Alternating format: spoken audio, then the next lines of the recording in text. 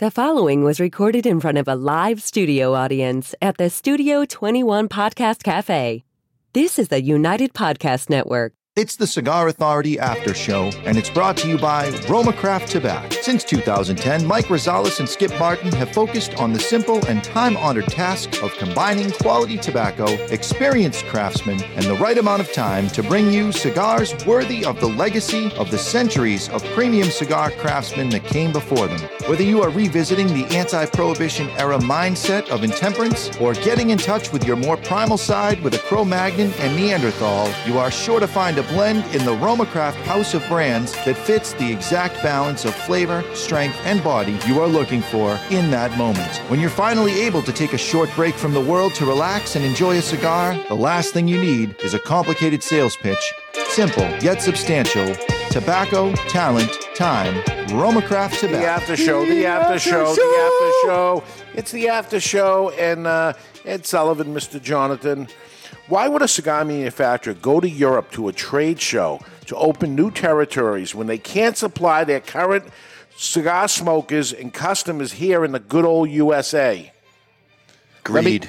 Let me count the ways. I have 7 of them. Maybe you guys have more, but I have 7 of them here. This is when everybody's gearing up, getting ready to go to Dortmund, Germany, to the Intertobac trade show. And it used to be a few of them went, and now everybody's going. Small guys, everything.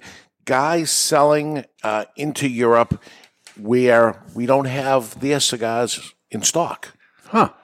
And they're looking at new markets. They're looking to create new countries. Once you go to that trade show, you could pick up as much as 70 countries there. Yeah, it's a giant show, right? Yeah. So I'm scratching my head and saying, why are they doing it? I've been asked many times to go do it. And if you can't supply the people you have, why would you even open up another cigar store when you can't keep your current customers happy, right? So 7 reasons. Number 7 is diversification. By expanding into new territories, a manufacturer can reduce its reliance on a single market. If a downturn, manufacturer can still generate revenue from other markets. I'd say if you got a dog and it doesn't sell here and you know it's a good cigar anyway, for whatever reason it's not selling, you could try it over there. Vega Fina is an Altadas brand. It is number 1 in Europe, and it did not sell here in the United States. Oh, maybe it was the color of the packaging, this. They didn't change it. They put it over there, and for whatever reason, it worked over there, which is pretty weird. Isn't it kind of a little bit like dating? You know, you've got your kind of steady chick that you know you can take out on Saturday night, but if you get an opportunity to maybe go out on a Friday night or an off night, like a Tuesday, and it's somebody else, don't you go for a little strange sometimes? I don't get the connection here at all. There really isn't one. I just wanted to tell you, I got a little strange last Tuesday. You know, interestingly enough, when we had the FDA looming, there were some companies that were putting cigars out only in Europe because they didn't have that. So I think some dipped their toes but a little bit. But that makes sense. That's hedging your bets. If the U.S. economy is going to shut down on your new products, right?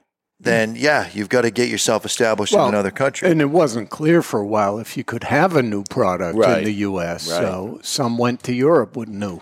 Roma Craft. Yep. That they created a product just for Germany, actually, before it was cool, I would say. Before it was cool. Number 6, market potential. The manufacturer might identify untapped market potential in other countries where this could lead to higher sales and profit in the long term. So I guess it's a way to grow, no doubt about it. My issue here is that you don't have enough to go around to begin with.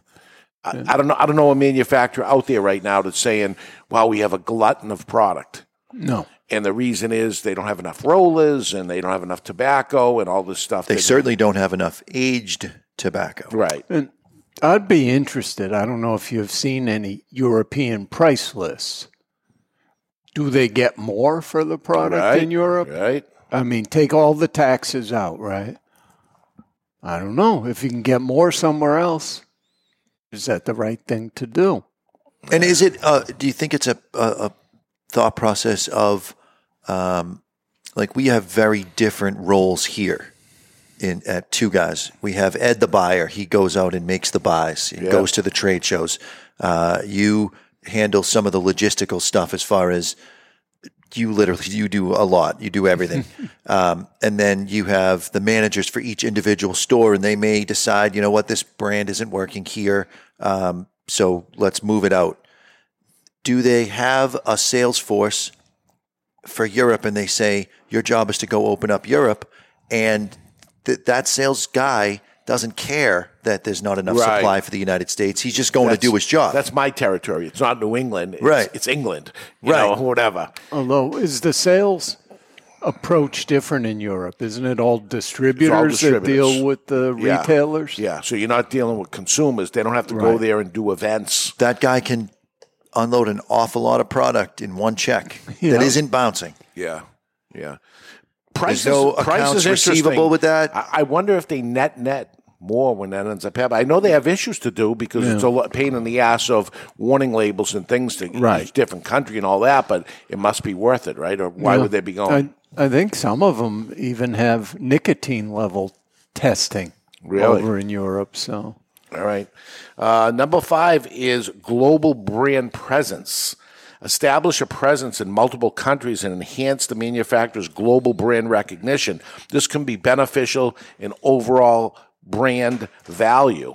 So the brand is more valuable because, you know, maybe a European company is going to buy you out, right? And there you are in their backyard also when they see it. Listen, I know somebody that played that well and ended up selling their company. And the you know, I hear manufacturers say it all the time that we had Rocky up here. He was telling us, oh, I'm going to this country. We're available in 97 countries. He's going on a month-long vacation with his girlfriend to celebrate her birthday. Well, but Nick has been making the rounds of Europe, Nick Perdomo. Yeah. And I think he was working, maybe having a little fun, too. Yeah, but stopping by each country to see the distributor of each country and all that. No doubt about it. I mean, I went to dinner with him, and he had different distributors with us at dinner. So it's happening, and it's maybe even your advertising dollar goes further, that you put an ad in, say, Cigar Aficionado, Cigar Journal, which is big over there, too, that you're getting the play of all this. Right. For a long time, people were taking ads in Cigar Journal for things that weren't available in Europe. Yes. Yeah. So there's a risk diversification. Operating in multiple countries can spread the risk associated with economical, political, and regulatory changes. Absolutely. That all of a sudden you got a country that goes no smoking or some sort of war on tobacco or something, and you got the next country next door. I wonder if we're in the border of Massachusetts and New Hampshire. Is there countries, because Europe is much like New England, where here's the next country, not the area. And Germany, which is the number 2 market right now in the world, only second to United States, that whatever's connected to Germany on one side, there may be a high tax or thing they cross over and they get their cigars. I just don't think it's as easy to move from country to country as it is to go from state to state within a country. It became a lot easier for the European Union countries. Just a train, right? You jump on a train, you go to next stop, and next stop. I mean, for a while they had, established borders, and you'd have to go through customs. With the EU, it became more unified. Yeah. So, and in the summertime, even though we're in lower part of New Hampshire, the lowest part of New Hampshire that we're in, people travel down from Canada, just to buy cigars. And not just to buy cigars. I'm sure there's other things, but they're allowed 50 cigars going back tax-free. Yeah, they have to be here for 48 hours. So they're filling the time to do other stuff. They didn't come to do the other stuff. They came to get the cigars. And because him and his wife are both getting 50 cigars each. I got at least 3 Canadians that come down with their wife and they're one guy with his 2 adult children. Yeah. That's 200 cigars that can make it The back kids over don't the even border. want to go. They just get And kidnapped. another guy has 2 other guys. I'm sorry, have friends that they bring. So again, it's 200 cigars. Yeah. Because it's 50 per adult that goes over. It's 4 transactions. You got to have 4 receipts. Yeah. It's a whole thing. So why would cigar manufacturers go to Europe to a trade show to open new territories when they can't supply their current people here, their customers, including retailers and consumers? We said diversification, market potential, global presence, risk diversification, and I have 3 more, but right now, let's make some beautiful music with Avo Cigars. From moments worth remembering to stories worth telling and notes worth savoring, Avo Cigars. Lyrics of top charted songs. Can you guess the name of the song and the artist from the wrong lyrics or even the right ones? Avo Cigars. And I do want to defend myself last week. It was sub-second before Eric jumped in after you threw the cue to me on this one. I would have had to step on him. And you remember last week? Yeah. He was right on. As soon as you finished, he was right in there. He had the Go-Go's in his phone. I immediately demanded his man card and told him that he shouldn't be telling anybody that anymore. Our lips are sealed. Our lips are sealed. Now you know it. Yeah. Well, I knew the song, Okay. but I got to tell you, all I knew was "Our Lips Are Sealed." I don't know the lyrics to a Go-Go song. You're going to know this one. Really? Yeah, this is a slam dunk for you. Get ready, Jonathan, because he's going to know it. I'm going to give you the bell here for a second. Hit the bell if you do it. You just raise your hand if you do it. I'm going to look at you because you're going to get it. But you hit the bell if you get it because I want to give you a chance, Mr. Jonathan. There's a wino down the road. There's a wino down the road. That's the lyric? Yep. That's the fake lyric. That's the misheard lyric. Wow, I'm surprised. There's a wino down the road. Is it Eric Clapton? No. Okay, I'm moving on to the real words. I'm shocked. Wino? You were shocked about the Go-Go's that no one's ever heard of. The real words are, and as we wind on down the road. There you go. Led Zeppelin. Led Zeppelin. Stairway to Heaven. I'd like to guess Led Zeppelin. No. He didn't raise his hand. He did. I did. You weren't looking. He did. I went. Yeah. I gave a little wave even. And I kept my hand on the table, to be fair. It's like you can't draw before. Yeah. No draw. It was a slam dunk, but the wino down the road, no. Wino. At least this song I've heard of. And I've played. I don't know. All right, we're talking about why would cigar manufacturers go to Europe to a trade show. This is happening, and they're going to open up new territories, and they can't supply their current customers, which are retailers here in the United States, and we can't supply our customers because we're not going to get them because you're going to open up fucking four more countries. Excuse me, He's aggravated. I'm getting ready to get aggravated. So your customers will have to get on an airplane and go to Europe? No, they're not going to be. They're going to say you didn't order my cigars, and I did order your cigars. They just didn't ship the cigars. That's because they're fulfilling an order from a customer they don't even have or know who they are in Germany, Italy, France, Spain, wherever they're going to go. Yeah, in fact, until they get the sales cycle going, they may just be sitting in a distributor's warehouse, unsold in Europe, and can't get. But they collected their money. So why would they do it? Long-term planning, expanding new territories might be for long-term strategy. And yes, listen, I'm against having 10 good customers. I'd rather have 100, and then when one leaves you, something doesn't hurt as much, on an extreme. They want 2,000 accounts here in the United States. And And then if somebody like a Two Guys Smoke Shop drops selling you a cigar, it doesn't hurt you, as opposed to if you say, I'm just going to have the top 10 customers in the United States, well, that would really hurt if one of them ended up leaving you. Now, you really got to ask yourself which came first. Is it the shortage that came first or opening of Europe that came first? Because when you open Europe, again, you're going to a distributor. So the order isn't going to be, give me one to show, one to go. It's, I'll take 100 boxes of every size, of every wrapper. Yeah. Now, what does that do to your distribution center? Of course, painful. It's coming. It's coming. So did the opening of Europe cause the shortage because of those opening orders is my question. Well, we know that more than 50% of their cigars now are New World cigars, these cigars, where just a couple of years ago, that wasn't the case at all. The only person really making a move there was Davidoff, a little bit of Oliva, and now it's becoming everybody.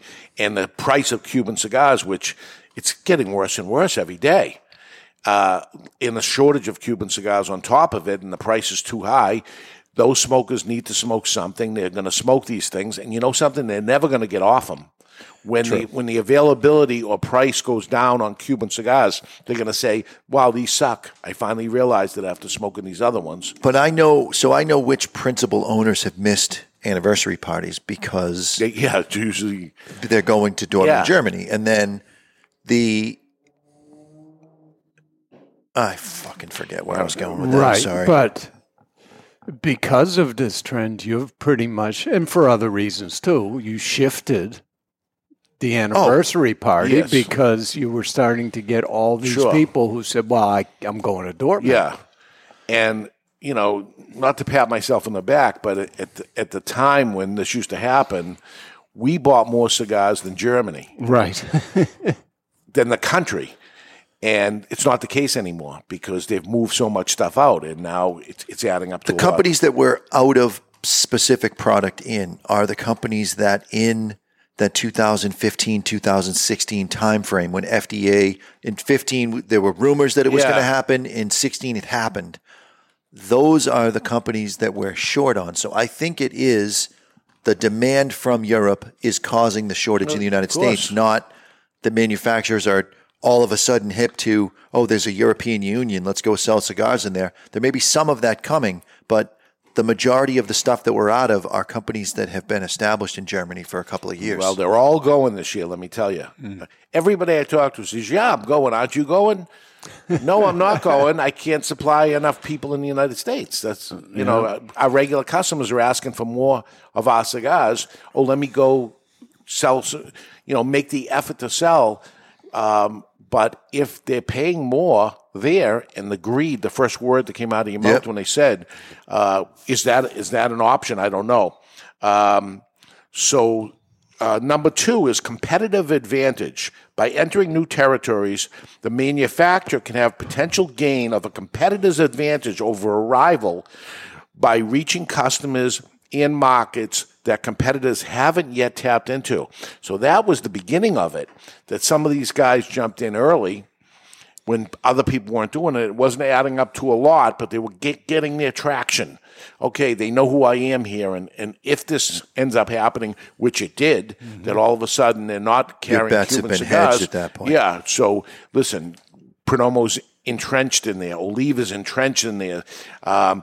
Possibly Rocky wasn't as entrenched as you would think he was. That's why he's doing what he's doing. I don't know. I'm not sure. Yeah, I'm seeing a lot of Aladino now in Europe. Yeah, he's going. Yeah. He was just here the other day, and he said, I'm going. I'm going. And I'm like, okay, how are we on, our stuff or whatever? But he's okay because he's vertically integrated and has lots of stuff. Yeah, I think he's got some capacity left, but some of them don't. No, and they're going. Yeah. So it makes me think of number 1. The number 1 reason why a cigar manufacturer would go to Europe to a trade show and open up a new territory when they can't supply their current customers here in the good old USA, follow the money. They get more money right now because Cuban cigars have set the price, and they can price it anything that they want, which can be higher than they're getting wholesale from us. They'll get a higher wholesale price from them. Therefore, screw the existing customer. I'm getting more from this guy I don't even know. Yeah, that's why I think it'd be fascinating to see European price lists. Yeah, and do the math of seeing how it is. But from what I understand, the retailer makes far less than a retailer makes here in the United States on margin of it's set. Yeah, depending what country, everybody sells it for the same price. Right. Because it's coming from a distributor. The distributor will just shut you off. Yeah, they've got the final say. So I want to know the wholesale price. Yeah. What is the wholesale price? I'm going to work on it now. Now that I've gone through it, but who's going to tell me the truth, right? Are you selling wholesale more expensive? By the way, you happen to live in Florida. You're getting on a plane and you're flying to Europe, and you're doing extra work to make your packaging work for there. Yeah, you get more money, right? They're getting more money. Has to be. Yeah. The whole thing, I say that's the answer to the question: is you getting more money? And the first word that came out of your mouth, greed. Let me get it. But I think the very first manufacturer that comes out and says, "Listen, we are clearly as cigar smokers falling on hard times," and do what Perdomo did, which is lower the price. The very first guy that lowers the price becomes the clear winner. I think McAuliffe did it. McAuliffe came out with a lower price cigar. They didn't lower the price. Right. That's true. But they could have got a lot more for that cigar. They could have. It didn't make any sense that all their cigars are much higher than that cigar. We're talking the McAuliffe Black here. So, and it wasn't like they had, like Nick did it to his monster brand already. Right. He lowered the price on a brand that was already selling like tens of millions of cigars and lowered the price. But didn't he also fall? That was around the same time that Cusano didn't exactly know. I'm sorry, Davidoff didn't exactly know what to do with Cusano. They were messing around with the packaging and maybe changing it. FDA comes in and says you can't change the box counts. They actually handed Cusano off to a distributor right away. They didn't want to touch it. No, I'm not going to spend my reps' time and energy and stuff selling into stores when I can just give it to a distributor, and the distributor didn't even pay it. It was what a shame what ended up happening on that one. Because when you have two monster brands at that time, one guy lowers his price and the other guy sells off, and the eye gets taken off the ball completely. Oh, it was beautiful. It was ripe for brand switching. It was a reason for doing that. I would imagine that had a factor in it. Had to have. Yeah, it was good. So warning manufacturers, entering new territories can be a strategic move that offers long-term benefits and mitigates risk. But the shortage could piss off your existing customers, retailers, and consumers, and done consistently could destroy your brand globally. So be careful. I understand that's going on and what's going on here, but I say the winner's the guy that's going to stay here and say, no, I'm going to take care of my existing customer instead of the customer I don't know and will never know because you're dealing with a distributor. So that is the after show this week. Next week on the Cigar Authority, what is the difference between a cigar and a premium cigar? And what is the difference between that is it. That is, he will not be joining us. What's the difference between a cigar and a premium cigar? We'll get into that. What makes the difference? Is it just price? Is it different things? We're going to get in. We have ideas. We got ideas. We're going to catch you next week right here on the Cigar Authority. Stick the lit end in your mouth. You might like it. The views and opinions expressed by the hosts, guests, or callers of this program do not necessarily reflect the opinions of the Studio 21 Podcast Cafe, the United Podcast Network, its partners, or affiliates.